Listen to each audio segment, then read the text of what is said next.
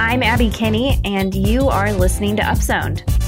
Got my bus pass, finna ride first class streetcar downtown with the fine ladies in the peeps are. OG's head, don't hurt nobody. Look at this damn clean, got my fit on. Hello, everyone. Thanks for listening to another episode of Upzoned.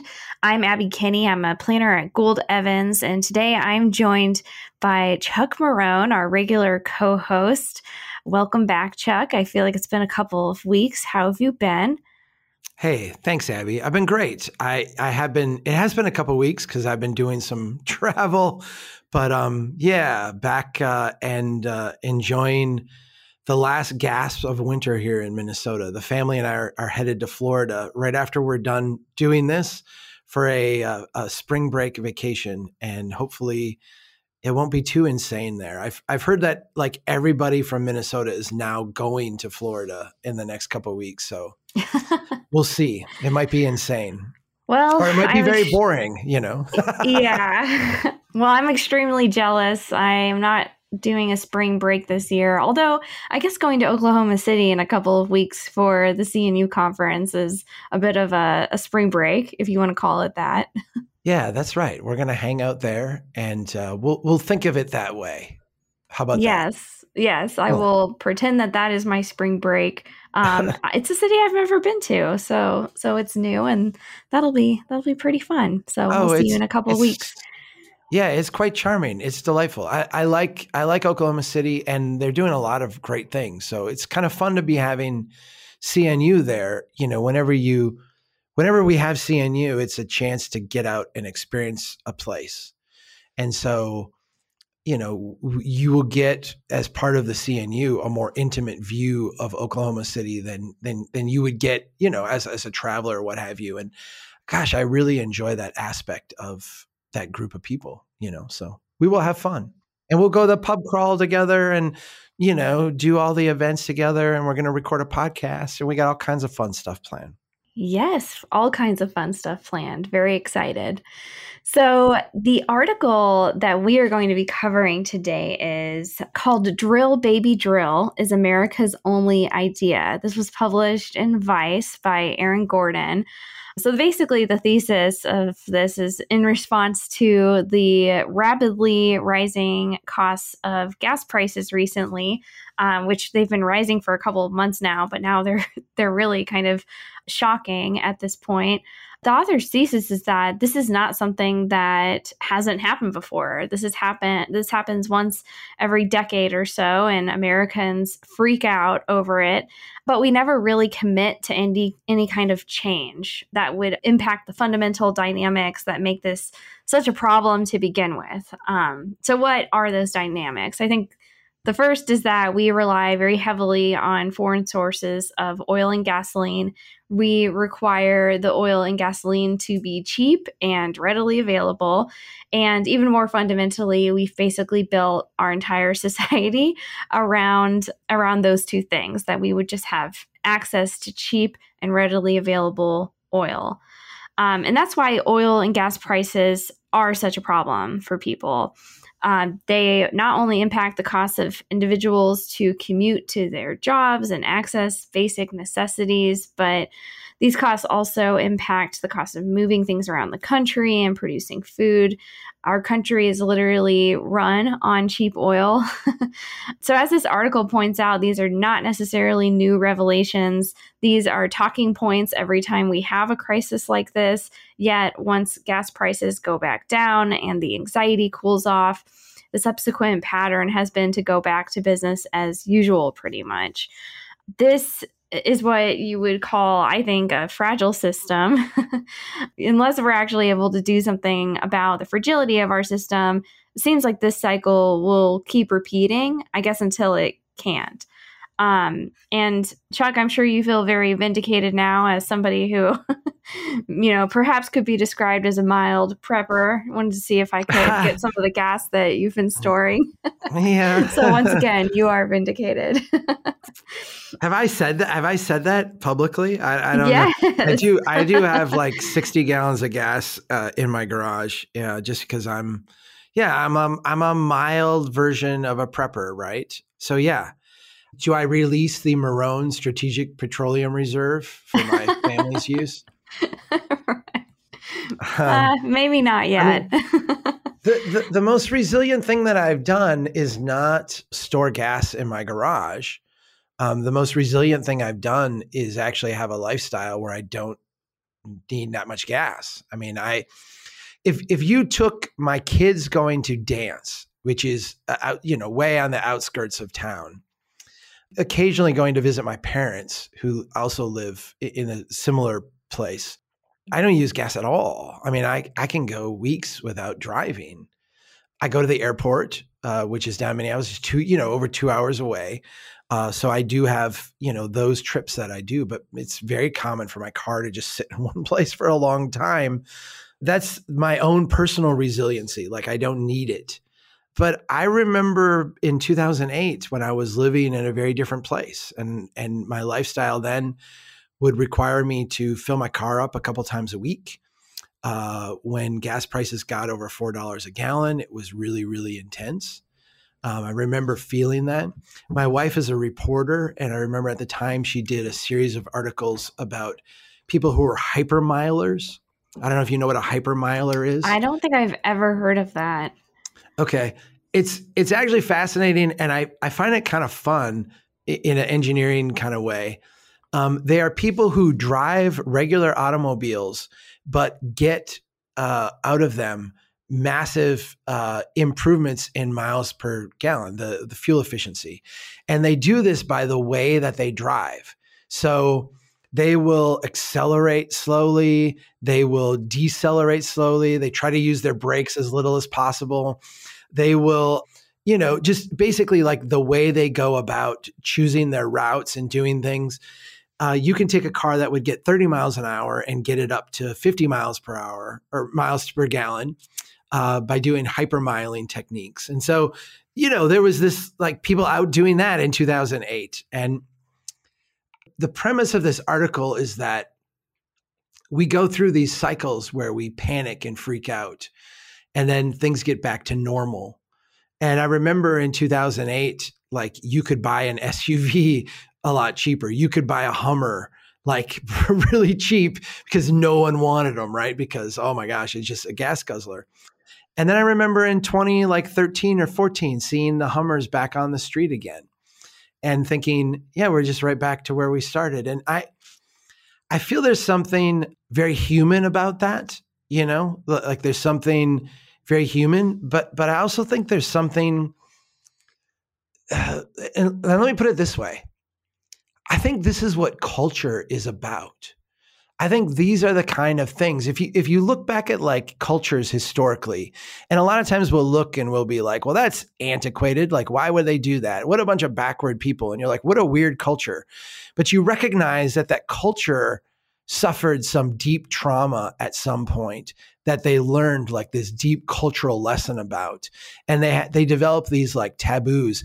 The one that comes to my mind right now, there's been in economic circles some frustration with Germany for not being willing to, engage in kind of the monetary practices that the rest of the world has been doing, printing money, taking on debt, assuming the debts of Greece and Spain and Italy and spreading those out over the entire EU. And Germany's been very sensitive to things that would cause inflation. And we're kind of like, well, why? That's backward. That's antiquated. They're not, modernize your economics thinking.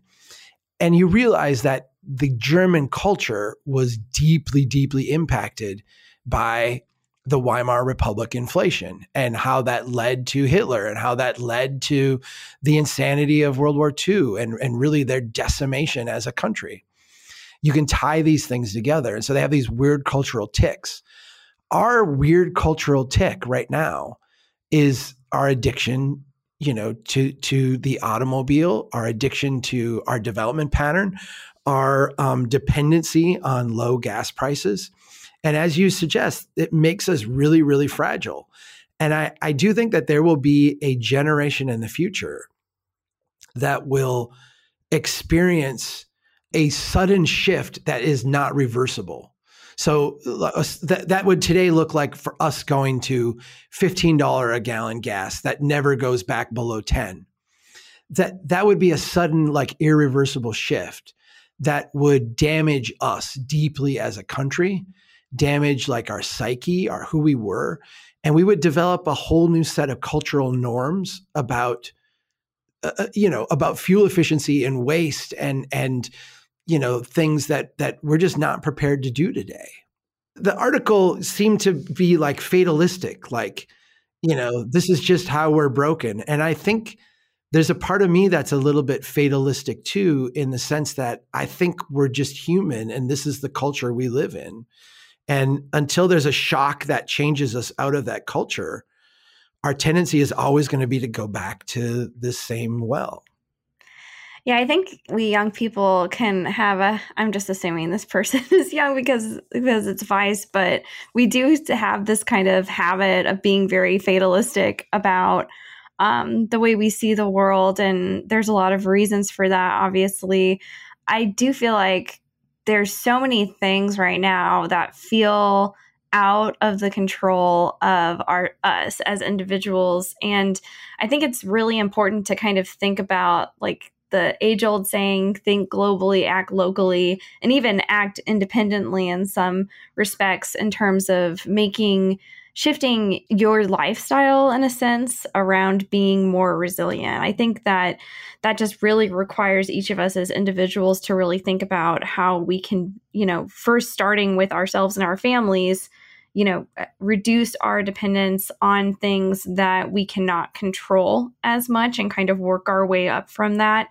I think the first step is really considering geographic context of where you're living. For me personally, living in a place that is not far from where I work, and also near a water system is an intentional choice personally. Living in a place that is walkable is an intentional choice as well. The value of geography kind of varies widely depending on where people are at and what their own personal needs are. Somebody may choose to live out in the country on a farm and be self-sustaining that way. I think both can really work, but I just think it's important to kind of consider what options are available to you depending on what your lifestyle is and what your needs are and what basically the context you're living in provides to you. And also just having strong relationships with the people you live around is really a fundamental piece of that. Those, to me, are all things that you can control for the most part yourself. I understand that there are limitations to everything, but we look at kind of these like global crises and wars, and it just feels like, we can't control it. And that's probably because we can't as individuals.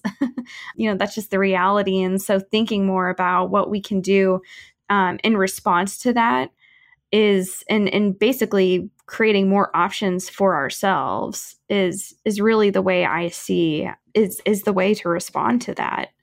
I think that's right. And I've lived my life that way, but I don't know as it's a broadly accepted notion in society. Maybe it is, and maybe I'm being too cynical. You were describing, living out on a farm in the middle of nowhere and being resilient. As you said that, it occurred to me that the most codependent I've been with my neighbors. I grew up on a farm. When I got married, moved to a 5-acre lot in like a suburban community. And I now live on a very small lot in an urban neighborhood in the middle of town. The most like dependent on my neighbors and the most like communing with my neighbors and working with my neighbors and being part of their lives and have them being a meaningful part of my life that I've ever had was living on the farm. There are no farmers who are really farmers who, it's not like a corporate undertaking, but are like true like farmers that are not wholly dependent on their neighbors. Because when we cut the hay and it was going to rain, we needed to get it in quick and we needed the neighbor to come over and help. And when they had trouble with their tractor, we had to go over. My dad knew how to fix it and he'd go help them. We were in the true like codependent sense. We were helping each other out. We needed each other to make it. In town now, I experience this to a degree as well. But it's less like our food depends on it and our livelihood depends on it. And it's more just like our quality of life depends on it. I help my neighbors clear their sidewalks. I also walk the sidewalk, so I get a little bit of benefit from that myself. But, I'm trying to help them out, that kind of thing. They watch my house when we go on vacation. We watch their house when they're not around, that kind of stuff. I think of my grandfather who, grew up during the Great Depression, was a Marine in World War II. His whole life was this kind of weird aberration to me. Him and I would go for walks. And it was like quirky old grandpa. We'd be going for a walk and he would pick up all the aluminum cans on the road as we would go.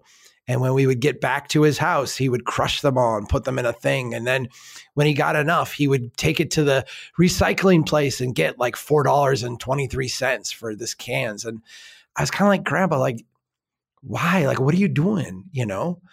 But you realize that his worldview was shaped by these kind of traumatic events that he lived through.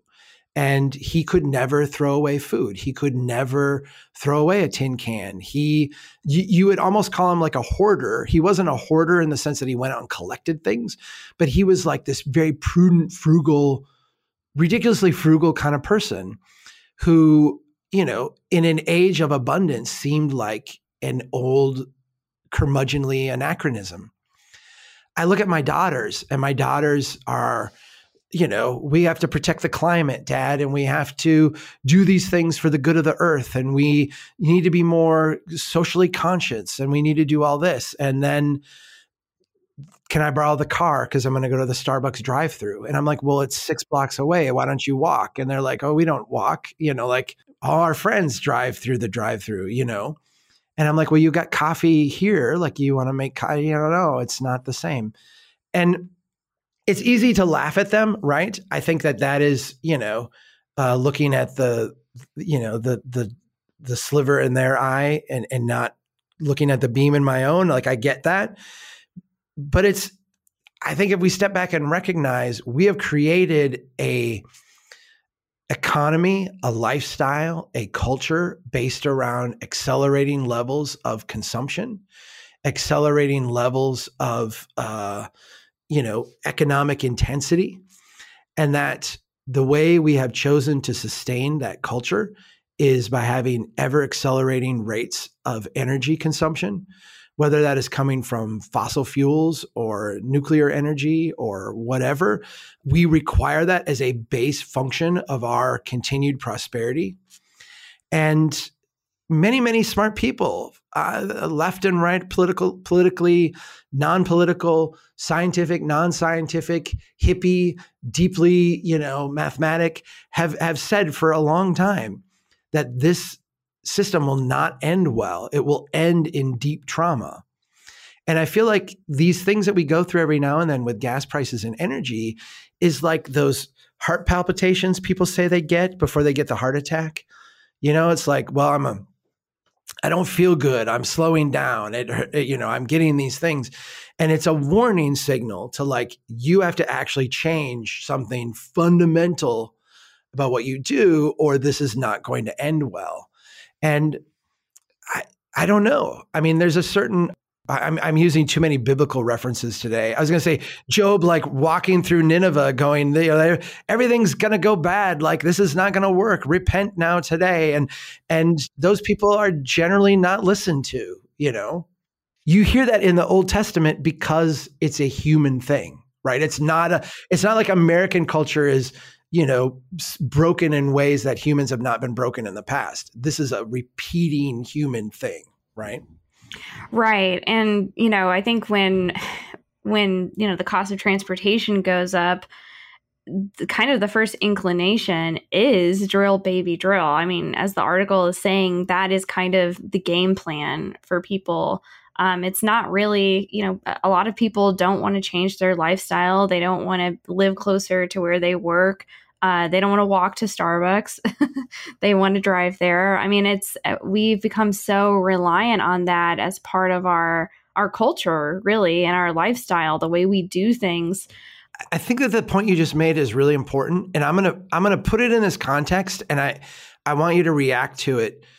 I'm not trying to be partisan here, but I think it's a fair insight to say the party of the Green New Deal, the party that, we need to stop oil pipelines. We need to, and I understand it. Like I get where they're at, but what would be the effect of the Green New Deal? Wouldn't it be $4 gas, $5 gas? Wouldn't it be more expensive energy? I mean, isn't that kind of like, because we're trying to shift to like a different thing?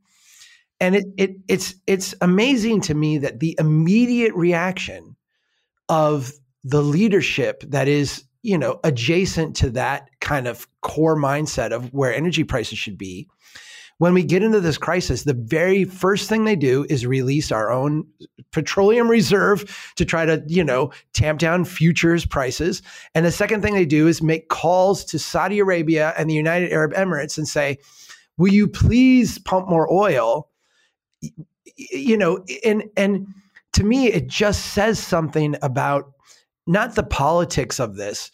It says something about the fact that even people who are sensitive to the fossil fuel conversation feel compelled to prop up our culture in this way, right?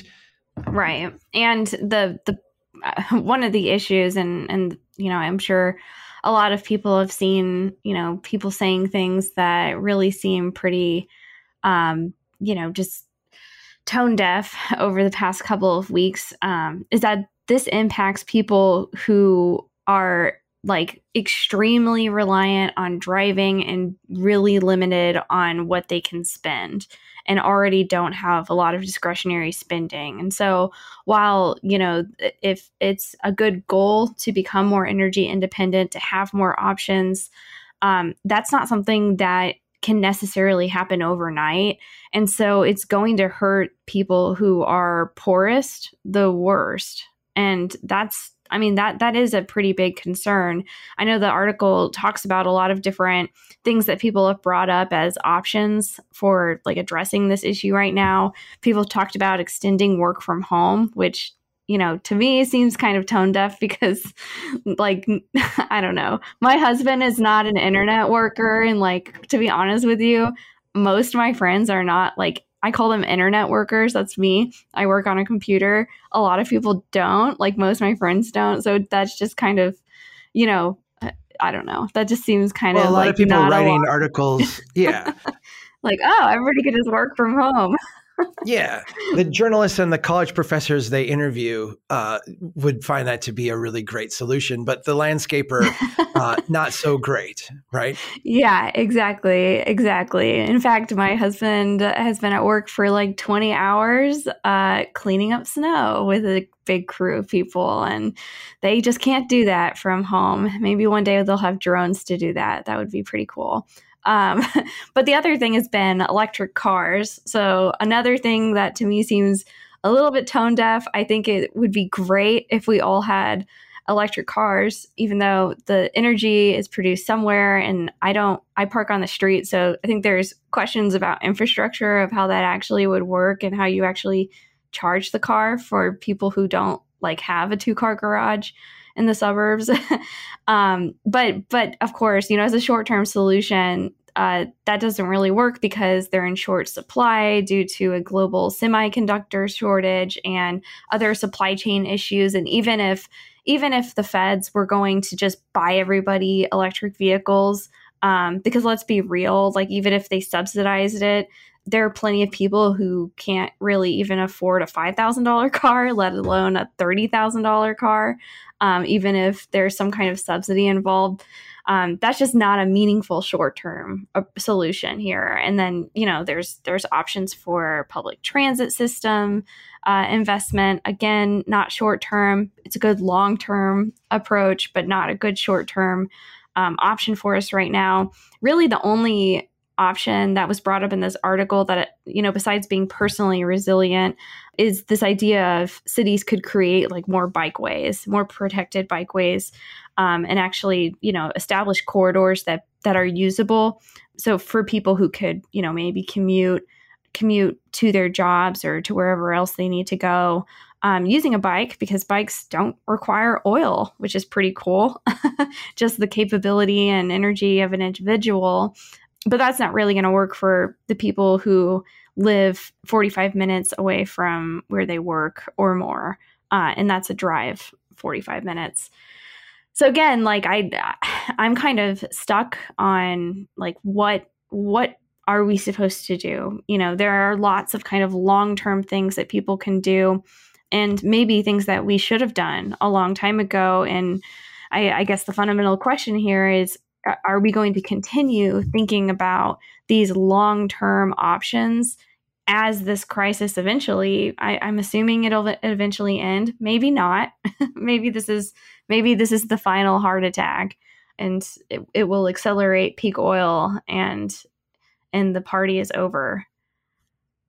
Well, the only of those options that were listed in the article that actually scales and would scale quick enough to be meaningful is the idea of building walkable neighborhoods. And there's some people listening to us right now that are like, well, how do you take a neighbor? It's actually like ridiculously easy to create more room for biking and walking, to allow people to open up businesses in neighborhoods to respond to the needs of their neighbors. This could happen in a decade and be absolutely transformative if we allowed it to evolve that way. When we step back and we say, you know, what are the options? What are the things that are possible right now?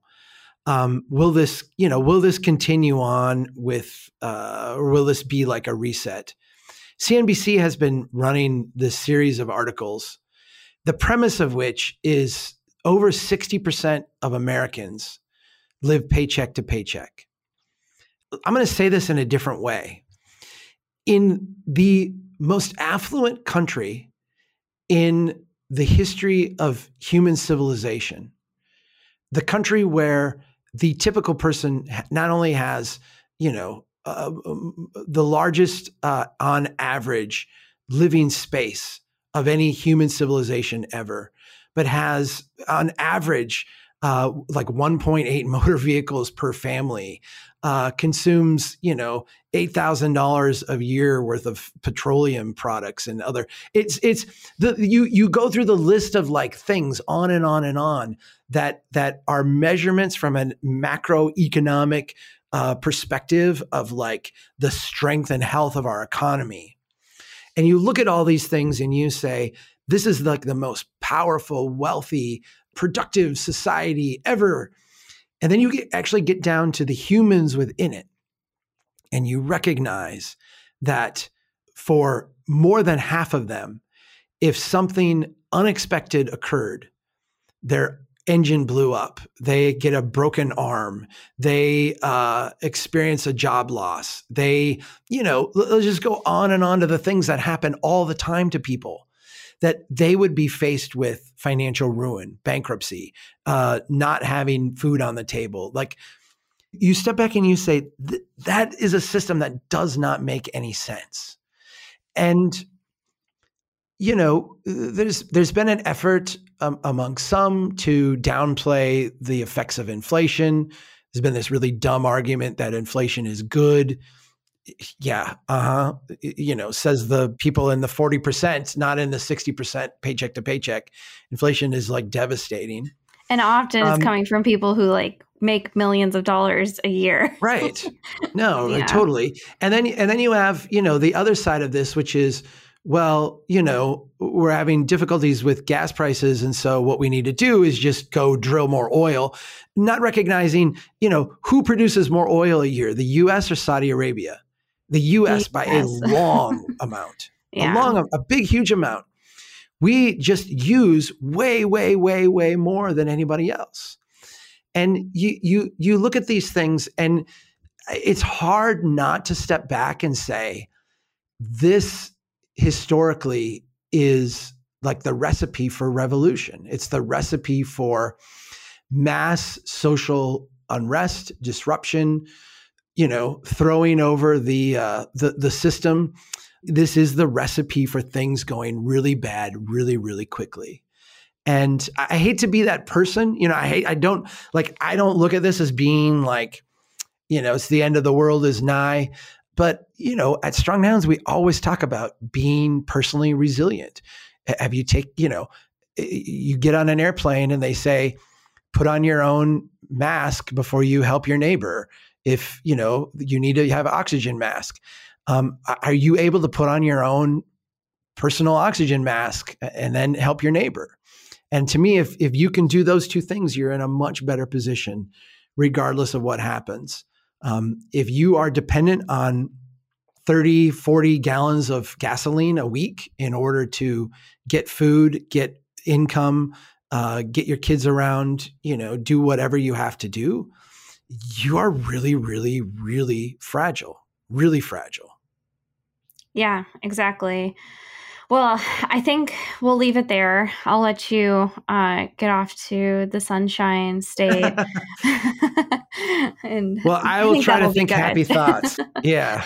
Yeah. And I'm dependent on fuel for a while here now because I'm going to fly to Florida and back. But right. If I got stuck there, that wouldn't be the worst thing, Yeah, exactly. Yeah, that would actually be pretty awesome, and I'd be very jealous.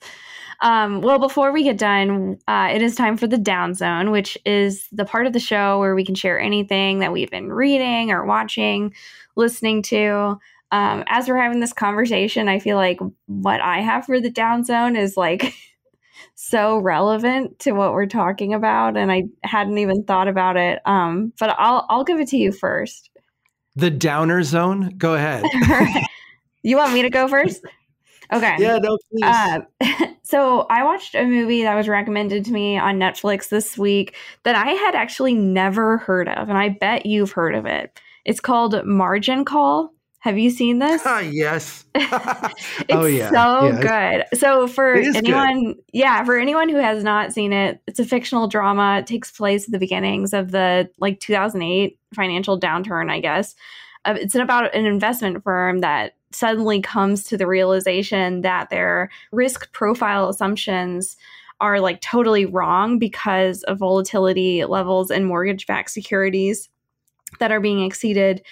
So in order to save themselves, they have this big sell-off because they're one of the first firms to realize this, which essentially kicks off the financial crisis. So this movie does a really good job of it almost feels like you're on a fly on the wall watching these conversations happen as this firm is making the decision to devastate the U.S. economy. But they know they need to do that because other firms will just do it before them. So they're trying to save their firm. And it's just really interesting to see the psychology of corruption and the morality of decision making when people are responding to crises. So I just thought it was probably one of my favorite movies now on this subject. And that's saying a lot because there's a lot of movies that are about this era. But Margin Call is, I think, my favorite one. Margin Call is fantastic. There's the Wall Street movie and the Wolf of Wall Street. And, all these are kind of over the top. Yeah, the Big Short a little bit less so, but those other ones are this over the top kind of personification of the Wall Street mover and shaker, Gordon Gekko and all this. And Margin Call is actually a very it's great acting and it's good drama. It's great tension. Yes, Jeremy Irons, the guy who plays the boss, is amazing. I don't really even know who that person is, but that was some of the most compelling acting I think I've ever seen. Yes. And I can't remember the actor's name and I feel bad about it. But the guy who's in Beautiful Mind, he's the sidekick for Russell Crowe. Master and Commander, he's a sidekick. I can't remember his name either. In the MCU, yeah. Paul Bettany, right? Yeah, that's who it is. Just his character is so good. And the thing about this movie is that it's done so well. It's got great actors, but it's very sober and I'm going to say, I'm sure there are people who would quibble with this, but I think like the most realistic representation of the actual like lifestyle trade-offs you make to be a player on Wall Street. Because when it comes down to it, it's this idea that you're working together on a trade, we're making trades, but at the end of the day, every person is expendable, every relationship is expendable, everything is purchasable and completely viable, so that the firm may live. And it's a great movie. It's incredible. When the credits started rolling, I was just staring at the TV. Like that was an amazing movie. I think I'll watch it again this weekend. Yeah. I've watched it a few times. It's very good.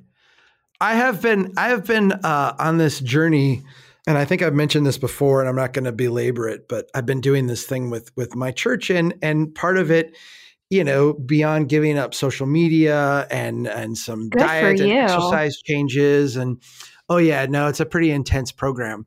It's really crowded out a lot of my free time in life. And I, as a guy who goes through a book or sometimes 2 books a week, I have not been reading at all for the last 5 weeks. I packed my bags for the trip we're going to embark on right now as soon as we're done here. And I put 3 books in my bag, and I hope this coming week, sitting on the beach with my wife and kids, that I can get through 3 books. And I was going to say, here's what they are. And I got to tell you, I don't even remember. Like I had like a stack of like 20, and I picked 3 that looked the best. I picked the Hunter-Gatherer's Guide to the 20th Century. That was one of them. It's a book about evolutionary biology. And it looks really, really good. I picked 2 others, and I can't think of what they are now, but I'm just going to go and read. That's my plan for this week. Sit on a beach, read a book. Beach and read. I'm so jealous. Yeah. That sounds amazing. I'm a pale Norwegian, and so beaches to me are not like the most fun place, but my wife and kids love it. And so I usually try to find some place shady to just sit and read. So that's my plan. Yeah. I mean, so we went to Florida a year ago at this same time. And we went and stayed with a friend of mine who like lives in this giant building, like with a pool on the roof, and everybody's really pretty and tan. And like my husband and I were just looking at each other like, wow. Like we are very pale and like, wake up call. It's the Minnesota.